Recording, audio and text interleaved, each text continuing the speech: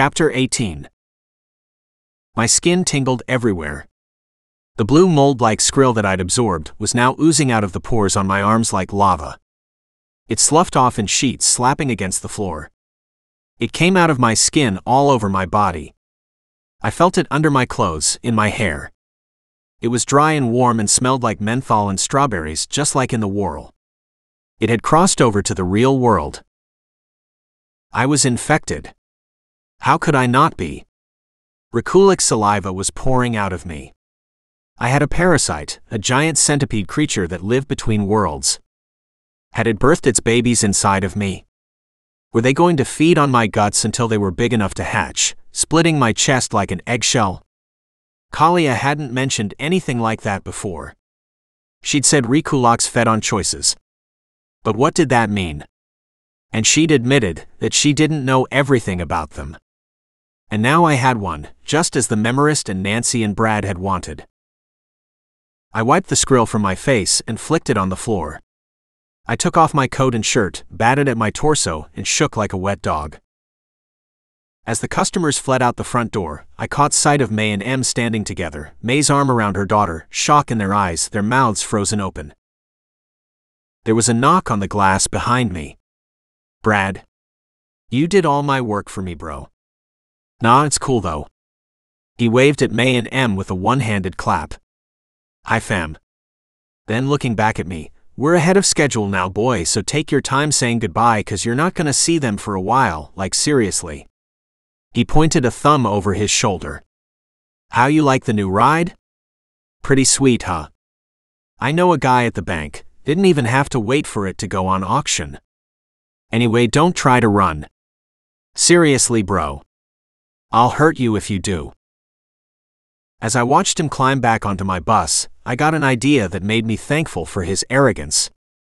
He wouldn't wait an hour for Lou to come to the rescue, but he might wait long enough for me to summon a diversion.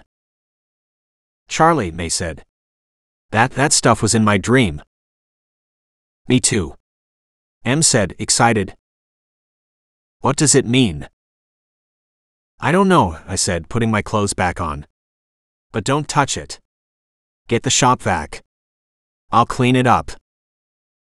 While May went to the storage closet, I logged on to the social media accounts for my tour guide business, and with a flurry of thumbs, I posted this message on all of them. Dear everyone, for the next 15 minutes only, my associate will be giving away free tickets to the 1964 Christmas Flood Tour. He is parked at the May I Have Another Bakery in McKinleyville. Look for the Lost Coast Excursions bus. He only has 10 tickets. First come, first serve. For the next 15 minutes only. I figured if there were enough brainwashed flood fanatics to form a line outside the Humboldt Historical Society, then there might be enough to distract Brad while we made our escape. After vacuuming up the skrill, I checked my phone. In 2 minutes, I'd received nearly 100 responses. A chill ran through me. Something was drastically wrong with my community. Be ready to go, I said to May, who had filled the mop bucket and rolled it out to me. Go where? Kmart. We'll be safe there. It's like a sanctuary for our kind. Kmart? I lowered my voice, even though Em wasn't listening. She was behind the counter, taking advantage of our preoccupation with the mess by helping herself to a chocolate croissant, which she wasn't allowed to have this late in the day. You and Em have been poisoned with something no doctor can help you with. But I know a guy who can treat you. I'm not letting some wacko near my daughter. May. I pointed outside. You see Brad? He's part of the group that kidnapped me, that poisoned you and Em. I don't know what they want from us, but they won't stop until they get it. Please just come with me to Kmart. This is real. All of it. Give me a chance to show you. 2 cars pulled up, and the drivers who got out made a beeline for the bus. My plan had worked. These people really were brainwashed to be obsessed with a historic natural disaster. More cars came, and the drivers and passengers all crowded around the bus, cheerful, waving and talking to Brad, who was violently opening and shutting the door in an attempt to make them keep their distance.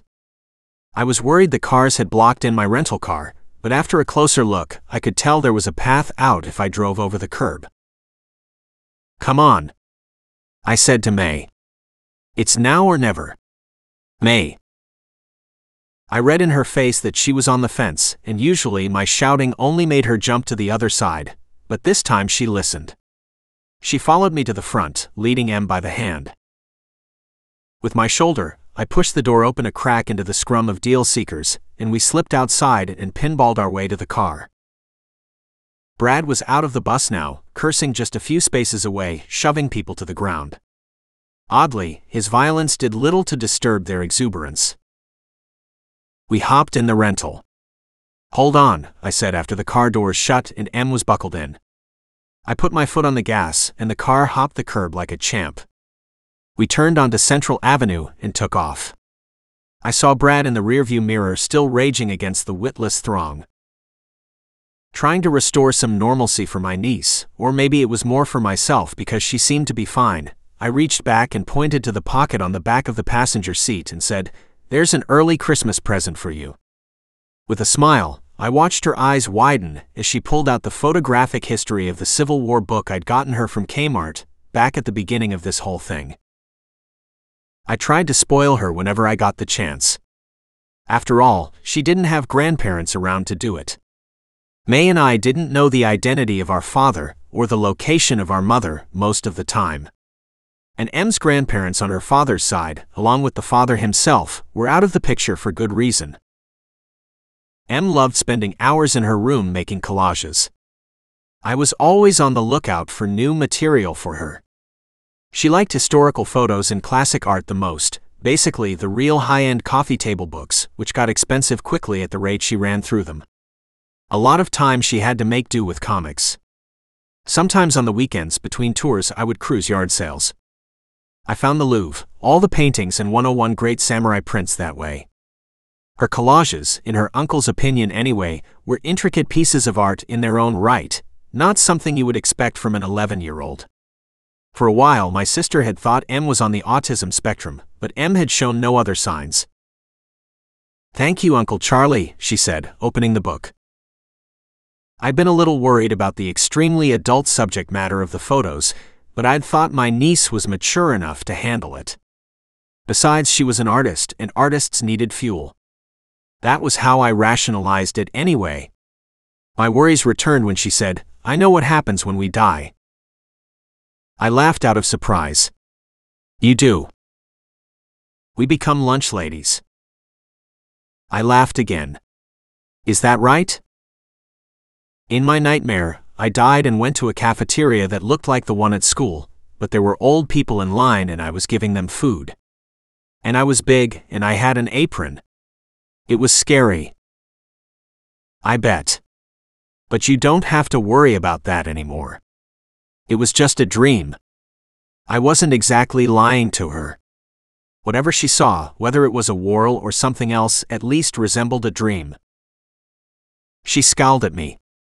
It wasn't a dream. "Are you alive?" I said. "Yes." "Are you a lunch lady?" "No, but maybe I will be after I die." "If that's what you want to do when you grow up, that's fine. But people don't turn into lunch ladies after they die." "Why not?" "Yeah," May said, goading me. "Why not?" "That's just not how it works." "How do you know?" Em said. "How do I know we don't all become lunch ladies when we die?" I said, trying to buy time to think. I had no answer for that, but I wasn't going to give up. It's intuitive. It's just something I know in my bones. "I think your bones are wrong." That made us all laugh like we were at the end of a sitcom episode, a sad, desperate laugh that was trying too hard to forget our troubles.